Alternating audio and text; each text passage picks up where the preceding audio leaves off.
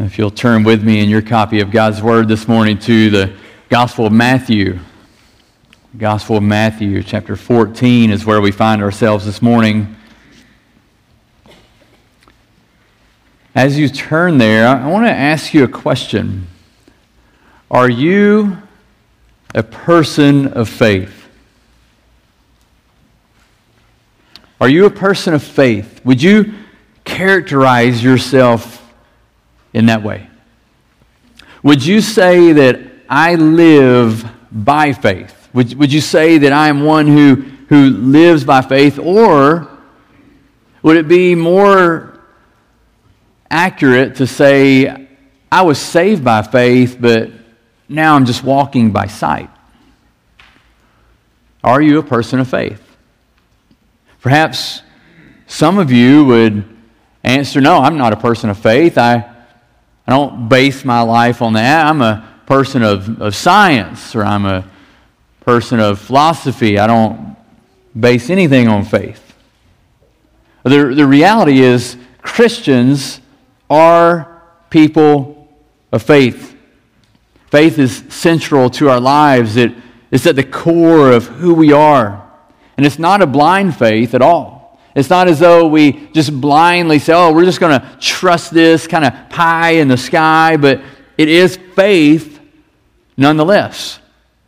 The question might be asked then, what gives us confidence to have faith in God?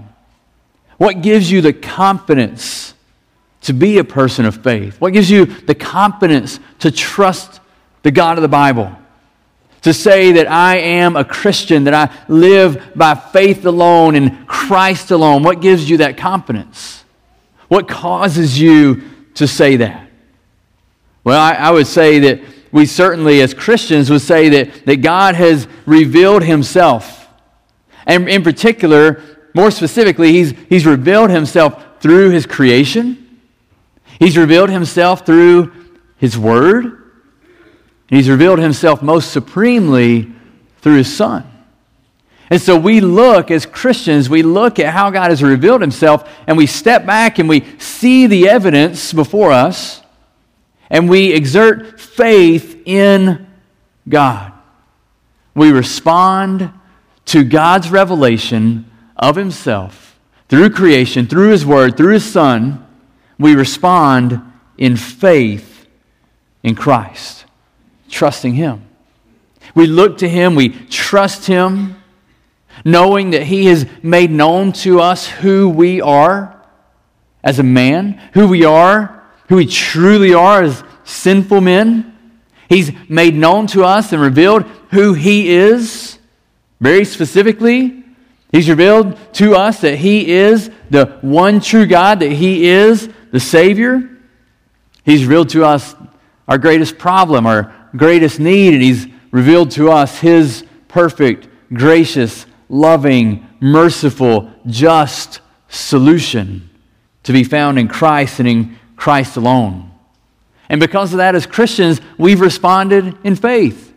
We've responded by trusting God to do what God said He would do. We've responded by trusting in Christ to save us as He has promised to do. Not on the basis of our works, not on the basis of our abilities, not on the basis of our heritage, our background, but on the basis of the work of Christ on the cross and the shed blood of Christ for our sins. We trust in Him. We respond in faith. But there's some sitting here this morning who would say, I'm not a person of faith. And I just can't see myself ever being at a point where I would say I live by faith, that I'm just a person of faith. I instead am going to trust in my own works, my own abilities. I'm going to trust in the philosophies of man. I'm going to trust in the teachings of man. I'm going to trust in science and what it teaches me. Perhaps you would say, I'm my own God, as one gentleman told Debbie on our mission trip. Debbie aptly responded, how's that working out for you? Is that who you are? Would you be the one who would say, I'm not a person of faith? I would respond to you by saying, if that is you, that you need to realize that you are indeed living by faith. You may think that you don't.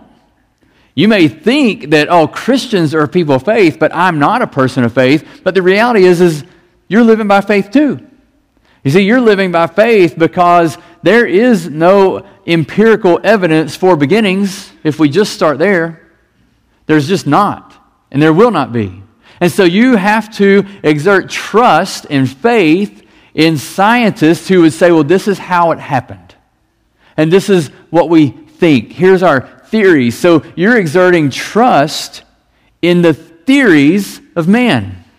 Theories based on science that I would contend to you that if you would look at it, violate science itself. That violate the laws of thermodynamics. If you just start there, go home, and we're not going to do that this morning, but just go home and look at the laws of thermodynamics and answer how in the world evolution could begin all there is. It violates science itself. So you are trusting in, you're placing faith in the ideas of man, the interpretation of men. We all have the same body of evidence in front of us. We all live by faith. What I would put before you, unbeliever, if you say, well, I'm not living by faith, I'm living in these things and science, is I would just ask you, are you really confident, trusting the theories of man that shift and change constantly? That are constantly moved? It's like the old Peanuts cartoon. You guys that used to watch Peanuts, you watched the cartoons, or you saw it in the newspaper when we used to get newspapers that had the comic section, right? What happened? Lucy would hold the football, right? He would hold it, or she would hold it, and what would happen? Charlie Brown would come running down, and he's going to kick the football. What would Lucy do every time? Move the football, right? And Charlie Brown and flip over and land on his head. Every time, Lucy just keeps moving the football. That's the same thing you're doing. You're trusting in the ideas of man that just keeps on getting shifted and moved on you. There is no stable ground. The passage we find ourselves in this morning in Matthew chapter 14 has aptly been called an object lesson of faith. A demonstration of what it looks like to exert faith in Christ, given for our building up and our instruction, our edification. It is not a demonstration of faith in general, of just general faith to anything, in anyone. It is specifically an example of faith in Jesus Christ. And so as we look at this, I want to kind of push on you, unbeliever, to urge you to consider this one that we see in this account and his worthiness of your trust and your faith. And believers, I would urge you as we walk through it to consider that question of, I've trusted Christ in faith for salvation. Am I now living by faith as I carry out my life? Am I walking by faith? So I want to think about those two questions as we walk through this passage. Let's read and hear the word of the Lord from Matthew 14, beginning in verse 22 this morning. Immediately, he made the disciples get into the boat and go before him to the other side, while he dismissed the crowds. And after he had dismissed the crowds, he went up on the mountain by himself to pray. When evening came, he was there alone, but the boat by this time was a long way from the land, beaten by the waves, for the wind was against them.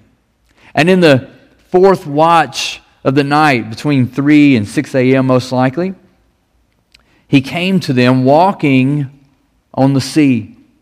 But when the disciples saw him walking on the sea, they were terrified and said, "Is a ghost." And they cried out in fear. But immediately Jesus spoke to them and saying, "Take heart, it is I. Do not be afraid." And Peter answered him, "Lord, if it is you, command me to come to you on the water." And he said, "Come." So Peter got out of the boat and walked on the water and came to Jesus. But when he saw the wind, he was afraid. And beginning to sink, he cried out, "Lord, save me." Jesus immediately reached out his hand and took hold of him, saying to him, "O you of little faith, why did you doubt?"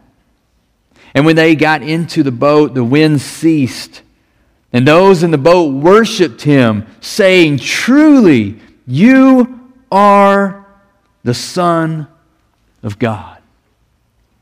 And when the disciples say this is the only time in the Gospel of Matthew that the disciples call him that. Truly, you are the Son of God. They respond in faith. It's a beautiful picture that we have here. We know that the preceding passages we read and the rejection of Christ there in the end of chapter 13 and chapter 14, the death of John the Baptist. And last week, Pastor Bill led you through the passage where Jesus feeds the 5,000.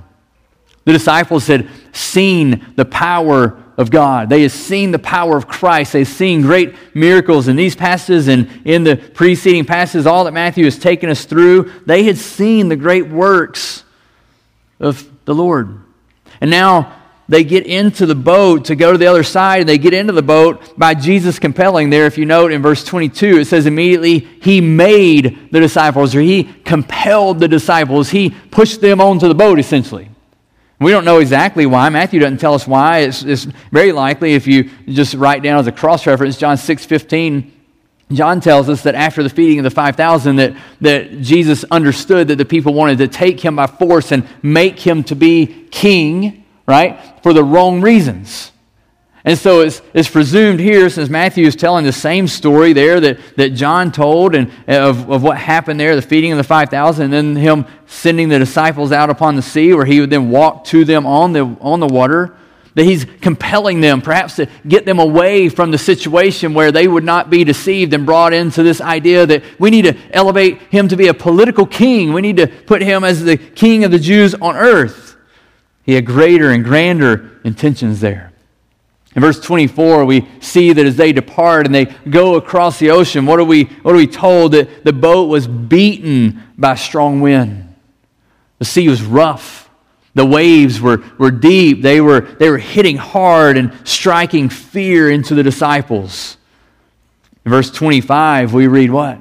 That in the midst of the strong wind, in the midst of the waves that are pushing back on the boat and making it difficult for them to get across the sea, Jesus comes walking on the sea.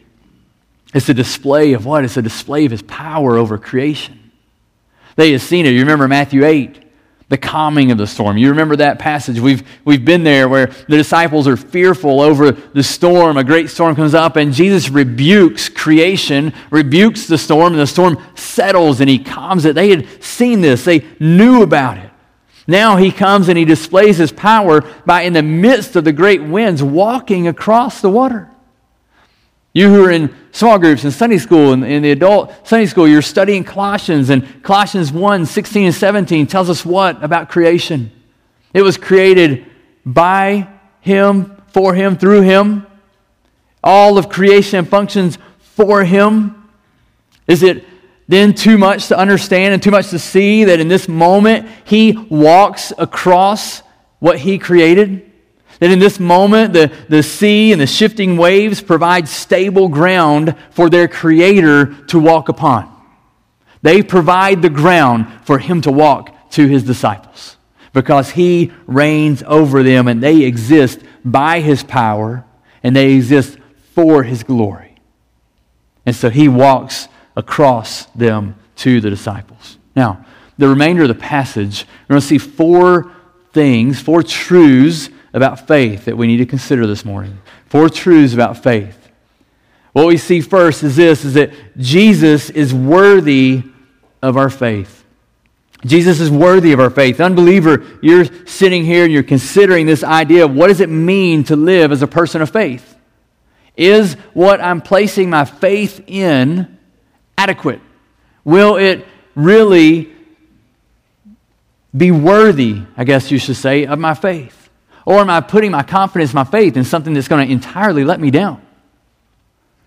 So the question that I think, or the thing you must consider here is this, is that the testimony of Matthew and the other disciples is a testimony of Jesus doing something absolutely miraculous. The testimony of him walking on water. It's a testimony that's found in Mark 6:45-52. It's found again in John 6:16-21. And it's witnessed by those around him, those in the boat. And it's testified here that Jesus walked on water. This shouldn't be just shrugged off. The claim is not that Jesus walked in ankle-deep water and it looked like he was walking on water. That's not the claim. It would be really hard for Peter to sink in ankle-deep water, right? It would be tough.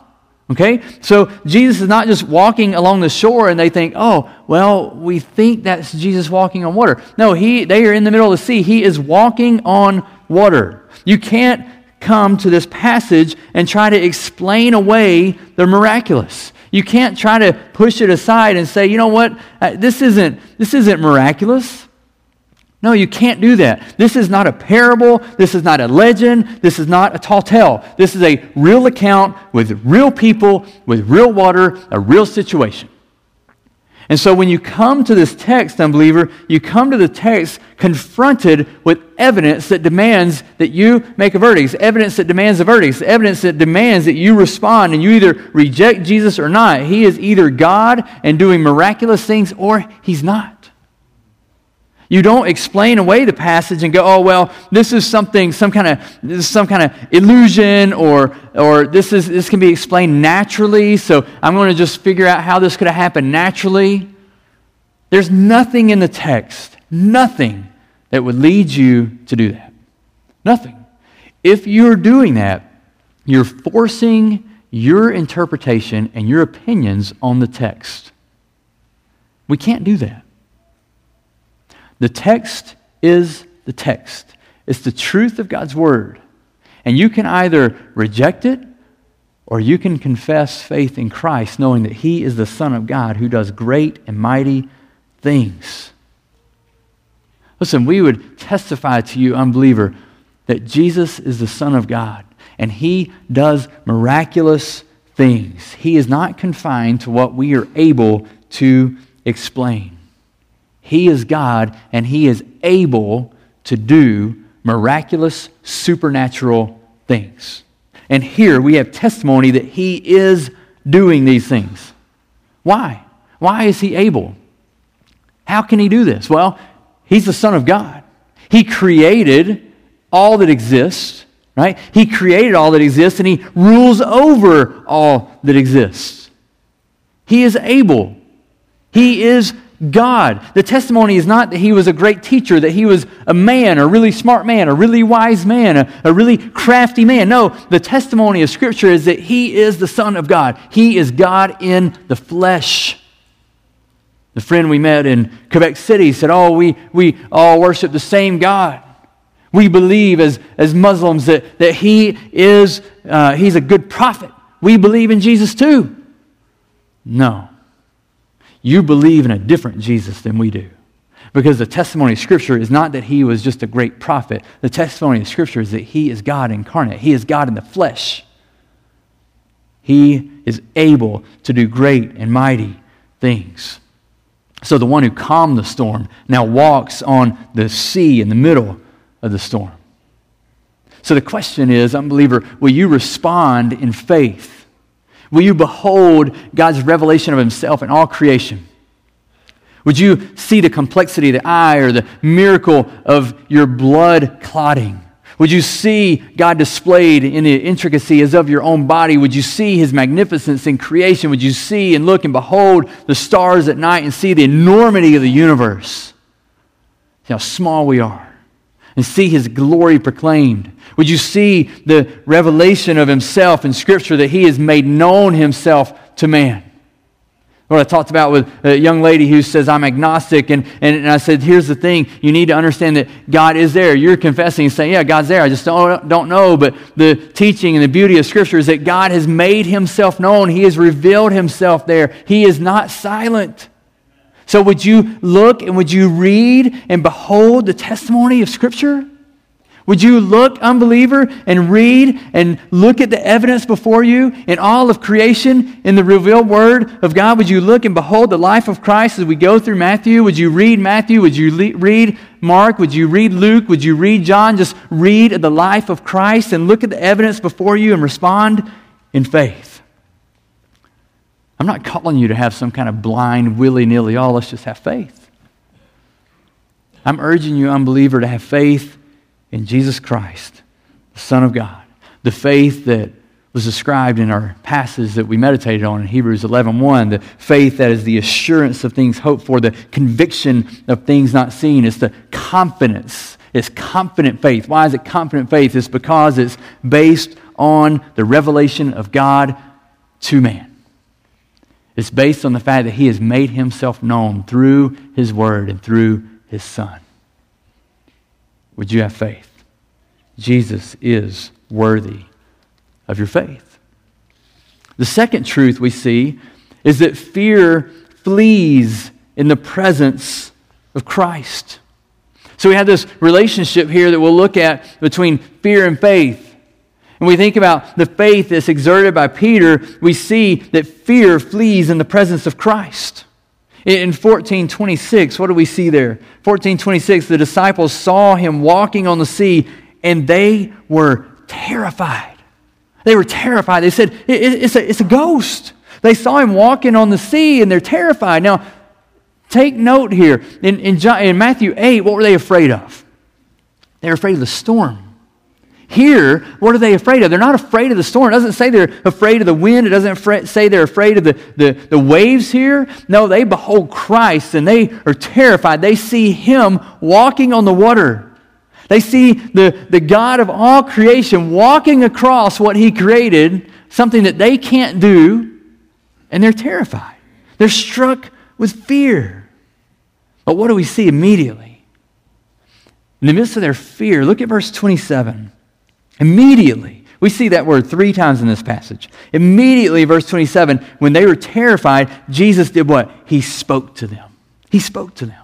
And He said, "Take heart, it is I. Do not be afraid." Do not be afraid. We see the same thing. We see Jesus' similar response in verses 30 and 31.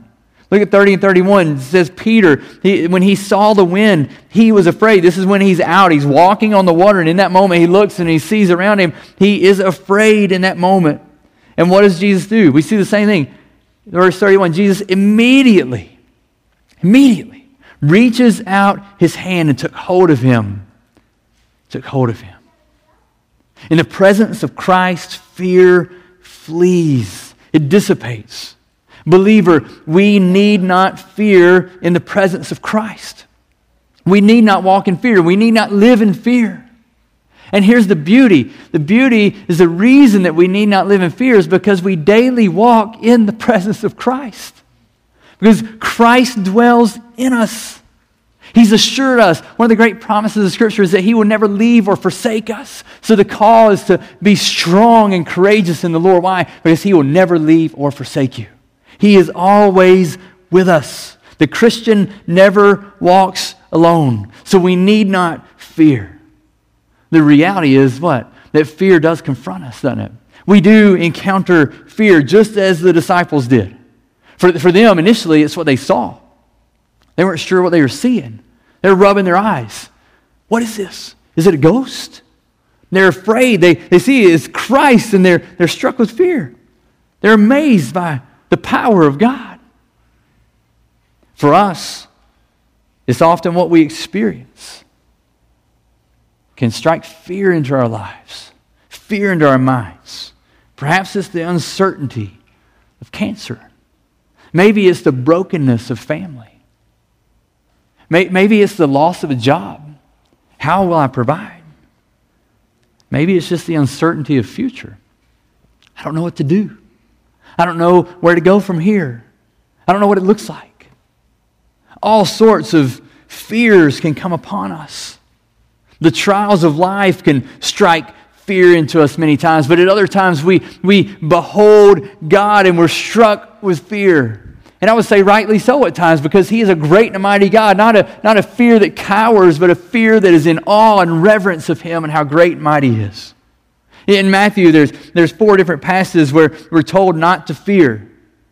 And they bounce between those two things. There's 2 that are kind of focused more on the situation at hand. Then there's 2 that, this is outside of our text today, there's 2 others that focus more on just the power of God, that when the disciples see it, they're just struck with fear. The first one is found in Matthew 1 when the angel comes and he tells Joseph not to fear taking Mary as his wife. It's a situation that would carry all sorts of difficulties and trials and ridicule and baggage perhaps. There's a time of uncertainty. Then what is he told? Do not fear. Don't fear the situation before you. In Matthew 10, 26 to 31, 3 times there, we're told not to fear. Now, you remember what Matthew 10 is? Hopefully, you may not. It's a refresher. Matthew 10 was the missions narrative, the missions discourse, not narrative, the missions discourse. It's where Jesus talks about sending. He sends out the disciples, and he talks about what that's going to look like as we go on mission for the Lord.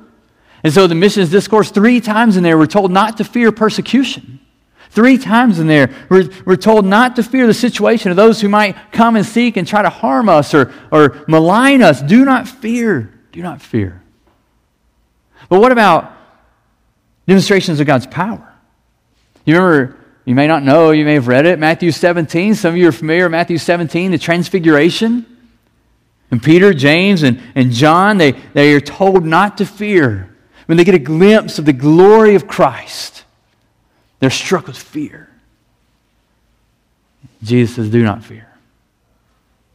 Or what about the resurrection in Matthew 28, 5 to 10, when the ladies come upon the empty tomb?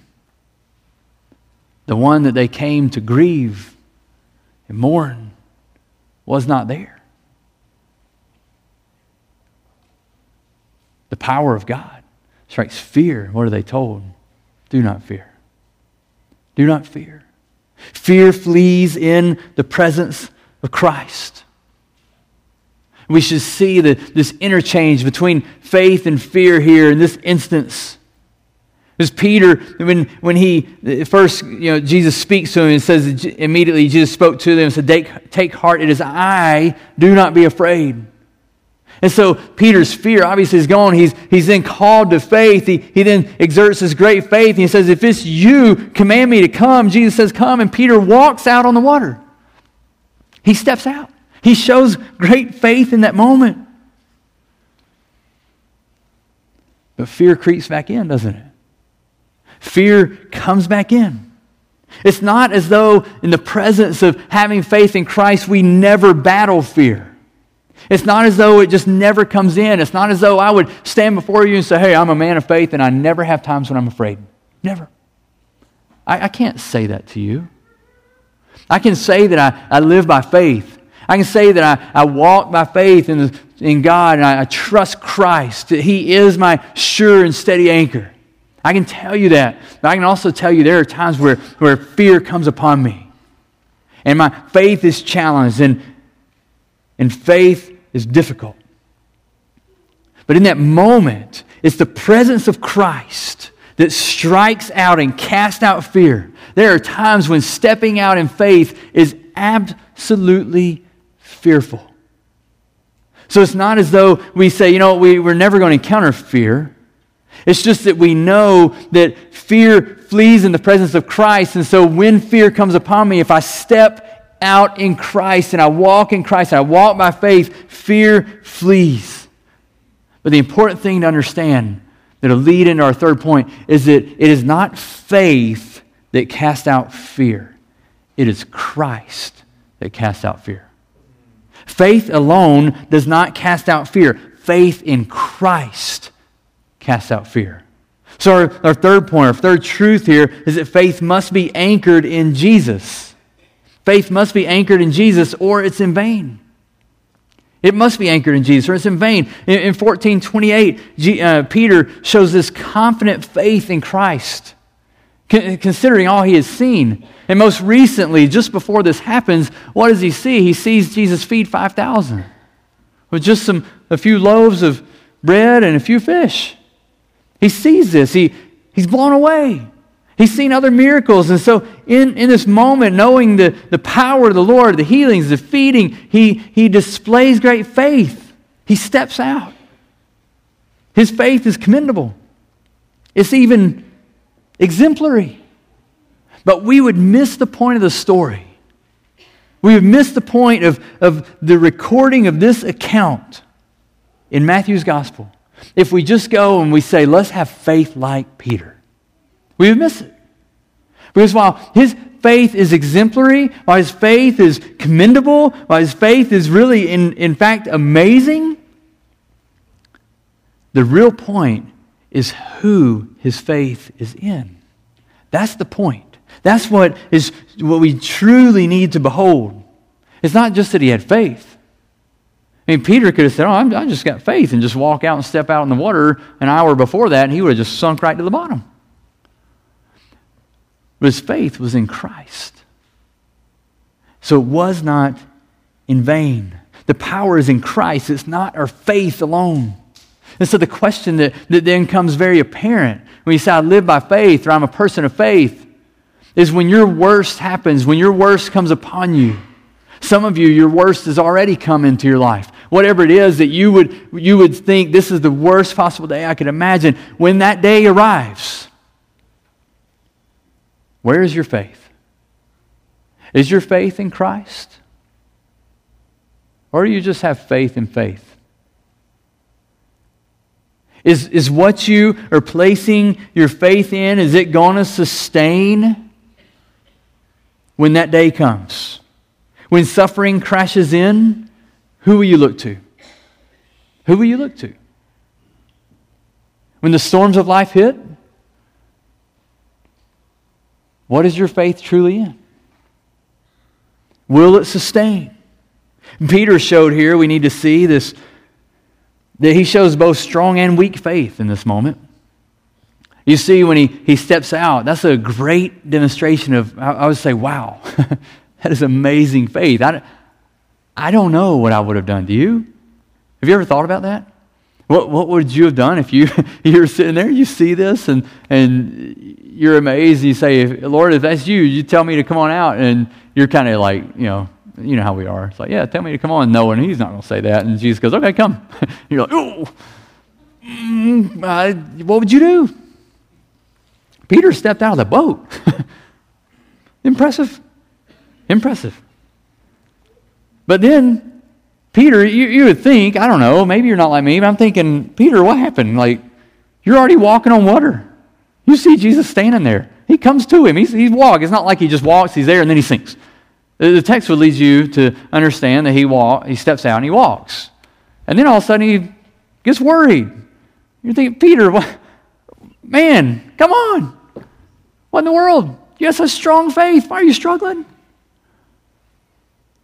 His faith got weak all of a sudden. Do you see here, though, that the strength of his faith never determines the power of God? It never determines what Christ does. The size and strength of your faith will not determine God's work and mercy in your life. It's not as though your faith enables God to work or confines him from working. If that's the case, your faith is commanding God. That's problematic, right? That's not the case. On days that your faith is weak, God is God. You haven't done anything to weaken God. And on days where your faith is strong, God is God. You haven't done anything to make him stronger, to improve him, to make him more godly. God does not depend on our faith. He does not act dependent on the measure of your faith. He is not sitting on his throne with this kind of faith scale. Well, if Scott will just exert a little more faith, I'm just waiting for him to exert a little more faith. If you can do that, then I'll really be able to work. We don't confine God by our faith. There will be days when your faith is strong. There will be days when you struggle. Some of you in here have testimony of great moments of faith. We've heard those testimonies, haven't we, of people who are showing great faith that you just shake your head and go, wow, wow. But you also, we have testimonies of weak faith. Faith that, if we're really honest, we'd rather not talk about, or we just struggled, kind of embarrassed about. But at the end of the day, it's not about our faith. It's about our God. It's about who is your faith in. Who is your faith in? Faith must be placed in Christ, or faith is in vain. It's in vain. It's not about just having faith. It's about having faith in Christ. Faith in Christ.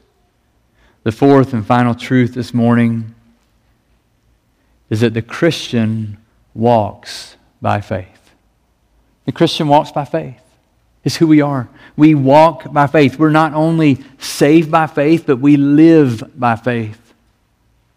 Just reminded, just reflecting and thinking about, meditating on this passage this week, I was reminded of Paul's words in Galatians 2:20. You know what Paul says there, perhaps? He's talking in Galatians 2, starting in 14, 16. He starts talking about the reality that we're justified by faith alone.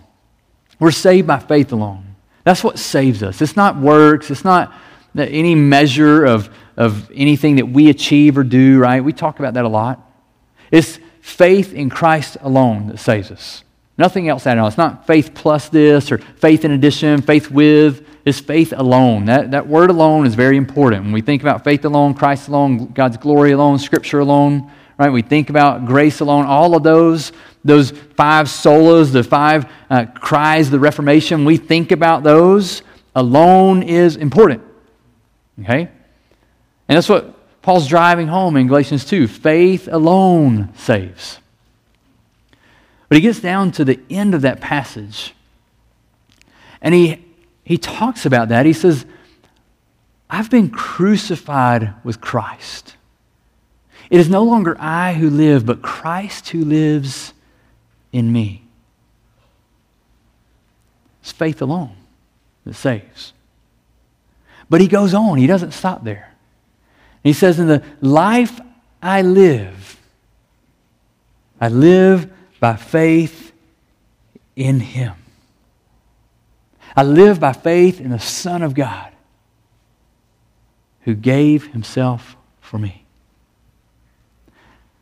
Paul says, you're justified by faith. And I've been justified by faith. But I now live by faith. It's not as though I am saved by faith and now I just live this life focused on just what I can see and what I can make sense of and what I know in Scripture, but I live by faith in Christ. And I live by faith in Him alone. That's Paul's testimony. And I think we see a key moment here, and we think about and we have a picture of what that looks like. The 14 verse 30 is probably one of the key moments of the narrative when Peter looks and he sees the wind, and what is he? He's afraid. Again, we talked about a few moments ago, it kind of makes you shake your head and go, why'd that happen? What happens because he shifts his focus. He's no longer looking at the Lord. He no longer has his eyes on the Lord, but he shifts his focus, and it says he saw the wind and he was afraid and he begins to sink. Fear comes in as he looks away. He shifts his gaze away from the Lord. Is the same not true of us? Does the same not happen in our own lives? As long as we walk by faith in the Son of God, as long as we look to Him, as long as we set our gaze upon Him, we run our race focused on Him, the author and perfecter of our faith, as long as we do that, we live by faith. But as soon as we're running, we look away and we start looking to situations, then our faith becomes very fragile. Fear creeps in. We take our eyes off of Christ, and as soon as we do that, despair, depression comes in, hopelessness, fear, doubt, they all rush in. Why? Because the situations loom larger than our Lord, and we see those, and we're more focused on those things in our life and the thing that comes upon us instead of being focused on Christ. And it leads us away. Doubt comes in when we take our eyes off of Christ. Fear comes in when we take our eyes off of Christ. Depression creeps in when we take our eyes off of Christ. Despair comes in when we take our eyes off of Christ. And those things become larger than Christ before us. I think one valuable lesson we can learn here is that we're prone to weak and shifting faith. I mean, Peter had Christ right there in front of him again. He's right there. And yet, he looks and becomes afraid and struggles. Even though he's right there in front of him. Oh, how prone we are to weak and shifting faith. How easy it is to find ourselves battling to walk by faith. But again, I would draw you to the truth of the passage that in the midst of this, Jesus never faltered. Jesus never failed. Jesus never ceased to be God. And He will not falter and He will not fail in your life either. In those times where you battle faith and fear, and now that you're walking and you're struggling to keep your eyes set on Christ because of everything that goes on around you, Christ will not change. He will not fail. He is merciful and He is faithful all our days because He's God. He's not going to cease to be who He is. In that moment, when Peter struggles, when Peter fails, what does he do? He cries out to the Lord, and what does Jesus do? Again, He immediately reaches out His hand and takes hold of him. He doesn't browbeat Peter in this moment. He doesn't tell him, hey, you better increase your faith before I grab you. You get it, show me some more faith. I'm right here. Kind of teasing him, I'm going to grab you, but you got to have stronger faith. Come on, Peter, stronger faith. No, immediately, He reaches out His hand. He takes hold of Peter. And then He says to him, then He teaches him, oh, you of little faith, why did you doubt? It's not that He doesn't teach Peter in the moment. It's just that He takes and He rescues Peter first. He's swift to take Peter's hand. And we need to note that. We need to see that. He intervenes. He's compassionate. He's merciful. He's able. We find ourselves in similar situations where we battle and we struggle. And we need to know that Christ is indeed able to remove your suffering. He's able. And sometimes He does. Some of you would bear that testimony. That you sought the Lord in prayer and you trusted Him in faith, and He removed a remarkable, awful time of suffering. But that's not always the case, is it? Sometimes He doesn't remove it at all. But He instead strengthens you through suffering, through difficulty, and He uses that suffering for your good, for His glory.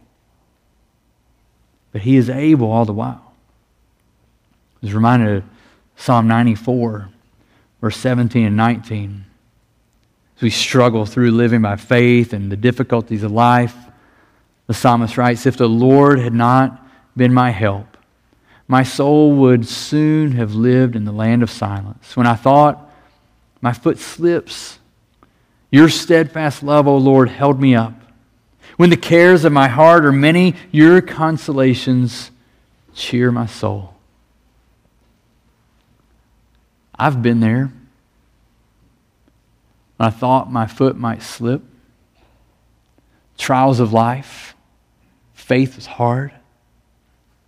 But it was Christ and His steadfast love that held me up. And for that I'm grateful.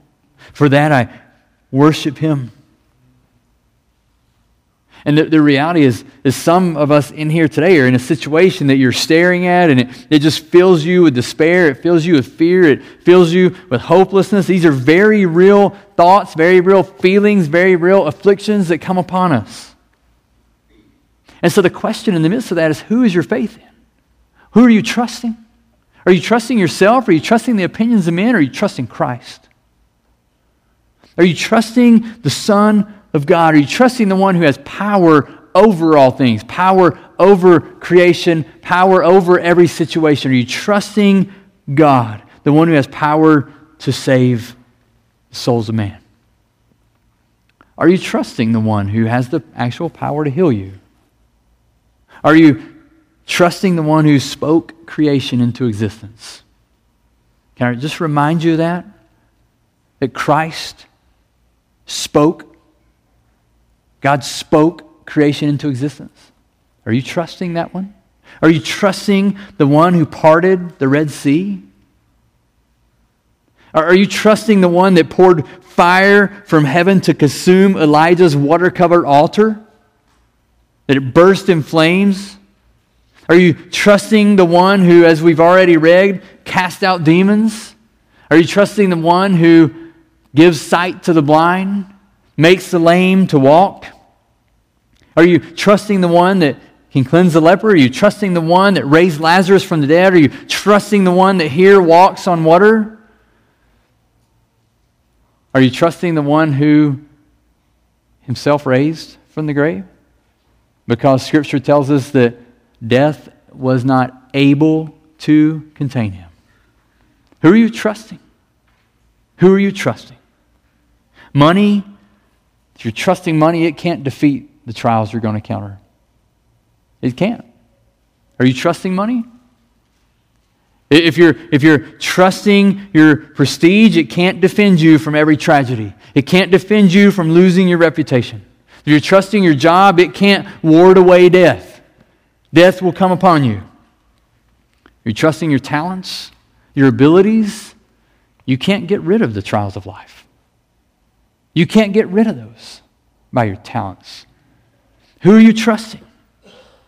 Who are you trusting? See, true hope is found in Christ alone. He is the one who is our sure and steady anchor that we can place faith, confident faith in. And because of that, we worship Him. We worship Him. The same thing that those in the boat did. Look at the end of the text there. Verse 32, when they got into the boat, Jesus and Peter, the wind ceases.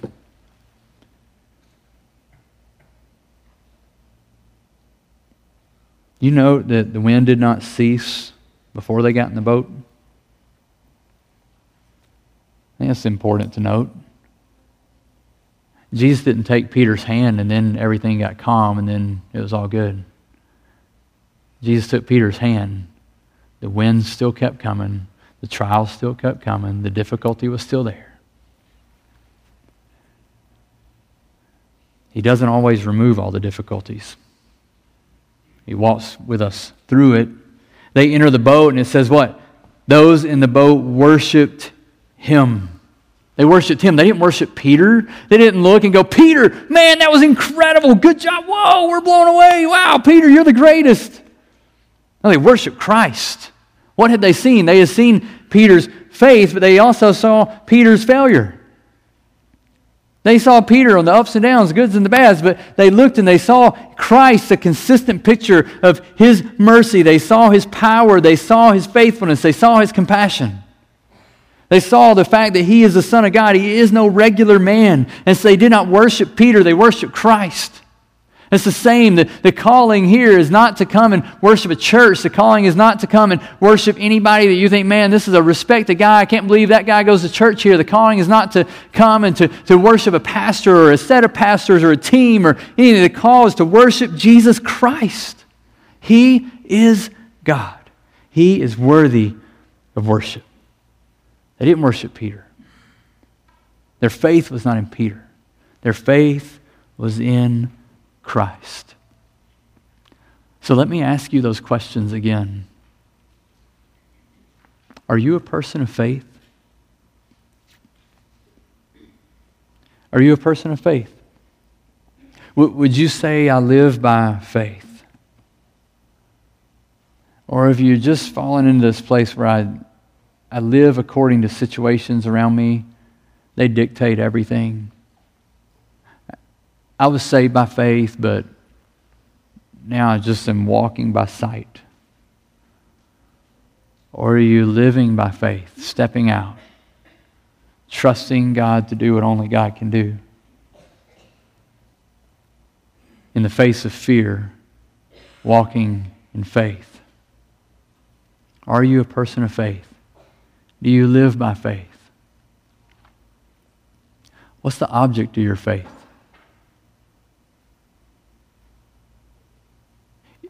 Are you trusting in something that man has made and created? Or are you trusting in the one that made man?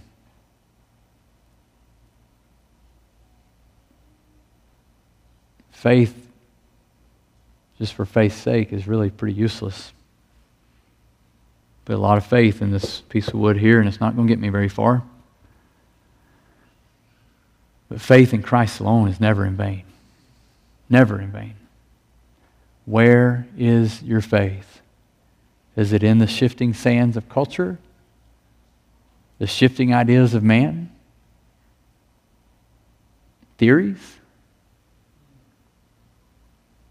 Or is your faith in Christ, the one whose existence is revealed through creation, whose glory is revealed through Scripture?